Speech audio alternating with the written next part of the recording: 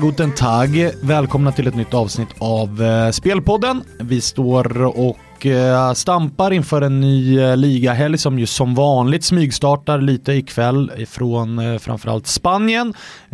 Men vi ska göra som vanligt och ta avstamp ifrån de brittiska öarna och med mötet Everton-Wolves, Kviborg.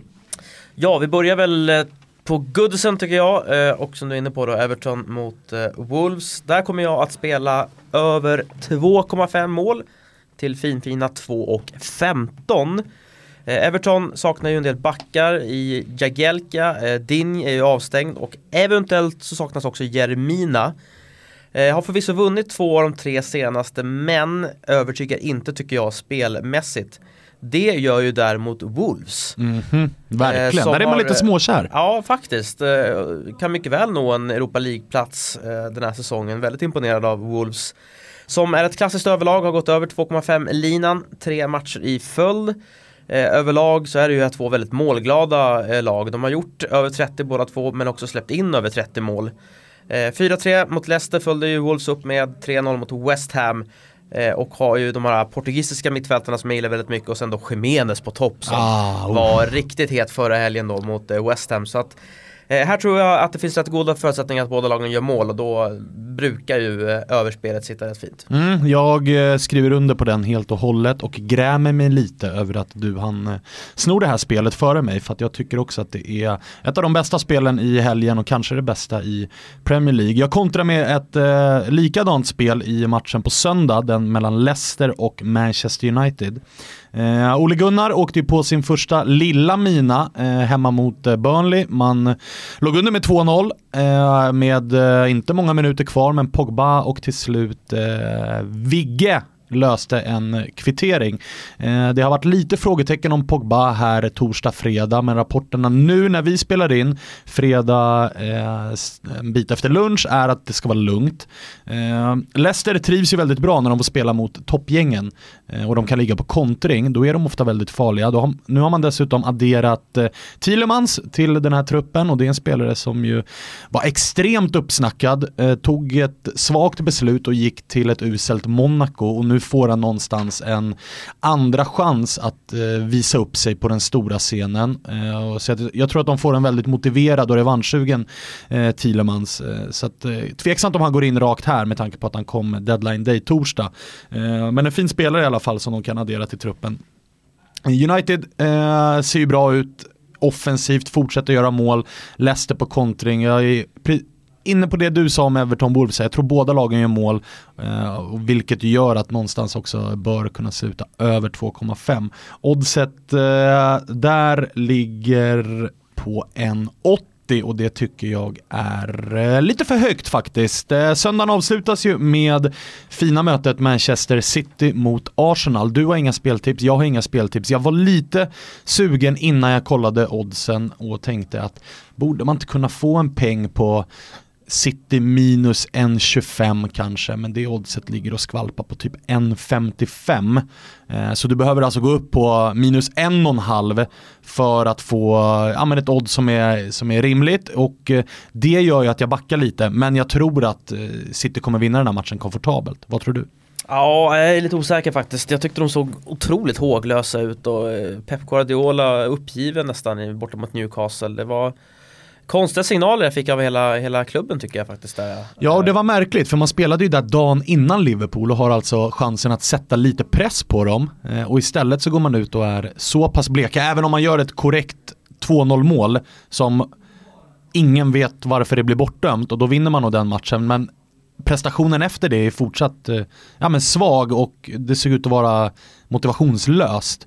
Nu när de spelar hemma mot Arsenal så vill jag tro att de har fått sig ett par hårtorkar och att de skärper till sig.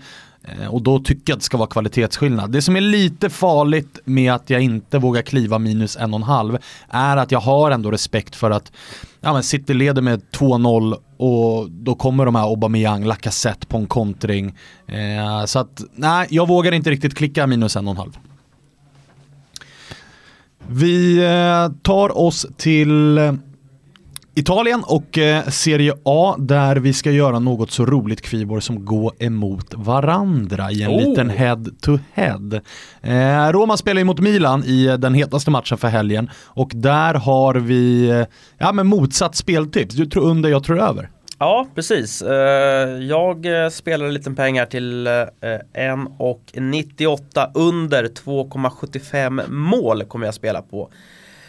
Och varför gör jag det? Jo, vad händer i Roma till att börja med? 10 insläppta mål senaste 2 matcherna, varav 7 i Coppa Italia mot Fiorentina. Roma skämde ut sig fullständigt i den matchen. Ska vi vara helt ärliga så borde de faktiskt släppt in 7 mål också mot Atalanta. Där fick man ju med 3-3, men det var ju inte alls rättvist. Totalt håglöst Roma, utan självförtroende, utan struktur. Di Francesco ryker väl hyggligt snart, skulle jag tippa på. Får väl egentligen sitta kvar, kanske lite brist på annat just nu. Han borde ju varit borta för 3 månader sedan. Ja, men lite så. Milan är inte heller kanske det här sprudlande gänget framåt. Nu har man ju lyckats hålla nollan 2 matcher i följd där mot ditt Napoli. Piontek väldigt fin i sitt inhopp, och sen gjorde han ju båda målen i cupsegern. Men jag tycker fortfarande att Milan inte är sådär jättesprudlande och kul att titta på, utan det är ett gneta-gäng, skulle jag säga. Ett litet hopplock som Gattuso får göra liksom det bästa han kan av. Jag tycker inte att det finns struktur i Milan helt enkelt. Otroligt viktig match, 5-4 om den återvärda CL-platsen. En normal reaktion efter att man släppt in 7 mål, det är ju att man till varje medel som finns försöker hålla nollan, gå tillbaka till basics.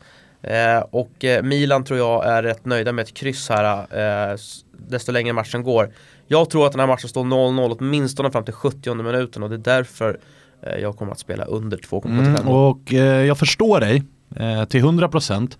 Det som gör att jag spelar över här är att det jag läser av de 2 senaste Roma-insatserna, det är att det har skurit sig mellan truppen och tränaren. Det kan inte se ut så där som det gör hos Roma. Borta matchen mot Fiorentina, dessförinnan borta mot Atalanta, 10 insläppta, och det är inga dussin, alltså det är inte så att de har 7 skador i backlinjen och spelar med 3:e målvakten, utan det är Manolas, det är Olsen, det är Kolarov, alltså det är spelare som håller hög Serie A-nivå och släpper in de här målen. Och jag tycker att alla signaler, eller allt jag kan läsa av det här är att de vill ha bort Di Francesco, att det är någonstans, inte att man ställer ut skorna, men att man spelar på 70%, och då blir det här resultatet. Och jag tror att det kommer fortsätta. Jag håller däremot med dig också om att Milan, de håller 2 raka nollor, och det är inget gäng som kommer spela ut Roma på något sätt och göra 5 mål i den här matchen, det tror jag inte.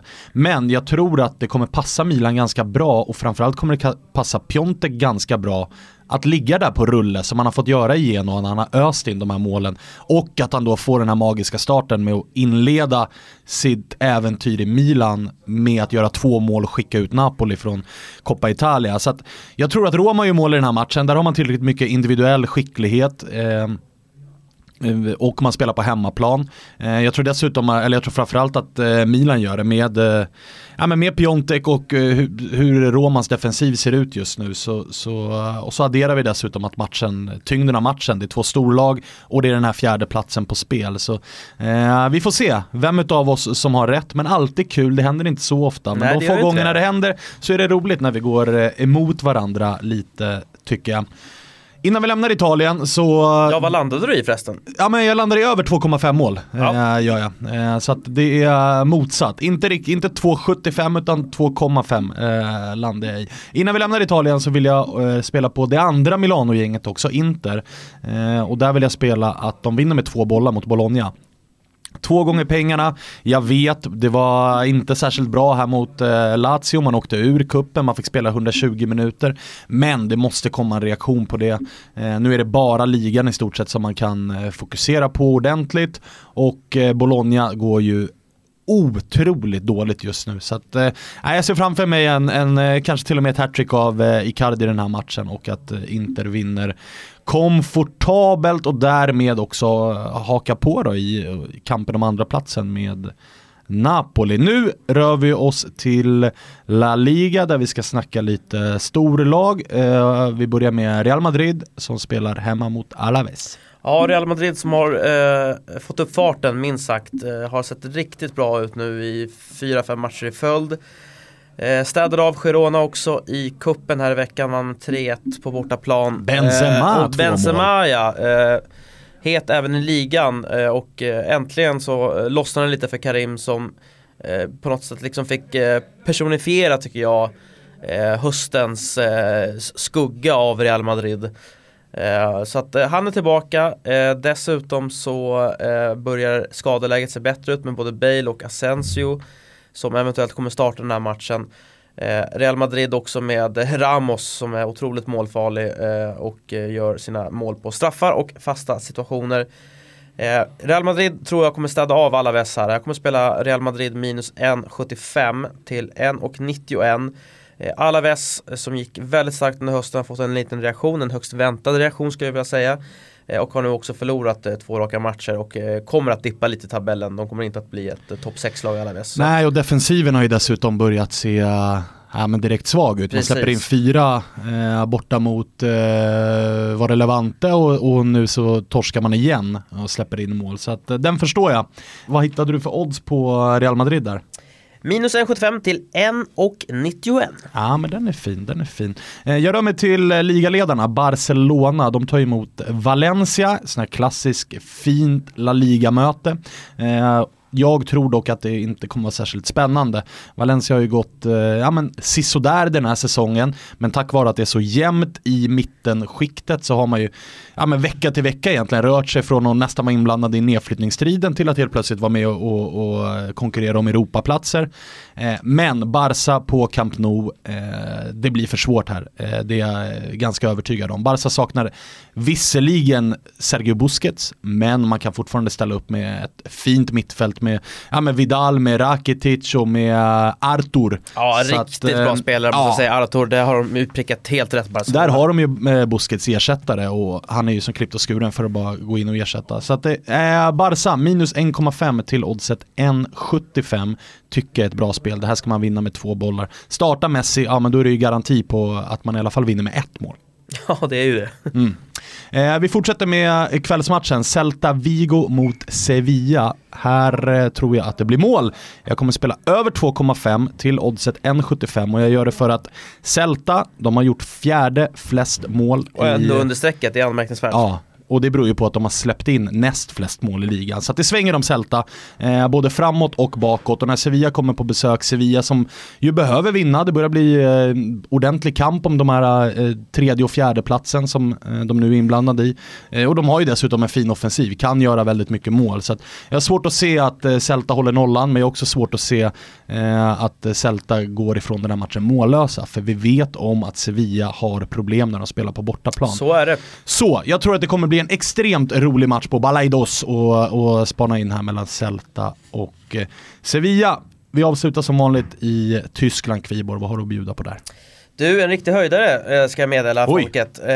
Eintracht Frankfurt och Borussia Dortmund tror jag kan bli helgens finaste match faktiskt. Här luktar det ju överspel och det blir ju mycket riktigt. Jag kommer spela över 3,0 mål till fina 2,25. Vi vet att Dortmund har gjort 50 mål på 19 matcher. Frankfurt har gjort 39, så att det är 2 målglada gäng det här. Framförallt Eintracht på hemmaplan är ju ett otroligt roligt lag att titta på. Och sen har man ju kanske ligans bästa trio då, skulle jag vilja säga, i Jovic, Haller och Rebic då, som har gjort 31 av de där 39 ligamålen. Det är starkt. Och de passar ju och kompletterar varandra väldigt, väldigt bra också spelmässigt. Och de kommer till start här mot Dortmund. Jag tror att båda lagen kommer att lyckas göra mål. Och då är förutsättningarna fina för ett överspel. Dortmund med Reus alltjämt i kalasform, kanske sitt livsform, är ju också numera snudd på skadefri, vilket inte har varit fallet tidigare. 6 pinnar ner till Bayern, så att det är fortfarande pressat läge att fortsätta ta de här poängen för att hålla Bayern bakom sig. Så att den här matchen luktar 2-2 eller 3-3 eller 2-3 eller 3-2. Det var allt vi hade att bjuda på för den här gången. Vi är tillbaka igen som vanligt i nästa vecka. Vi önskar er såklart god lycka med era spel, trevlig helg och tack till Unibet som fortsätter sponsra Spelpodden.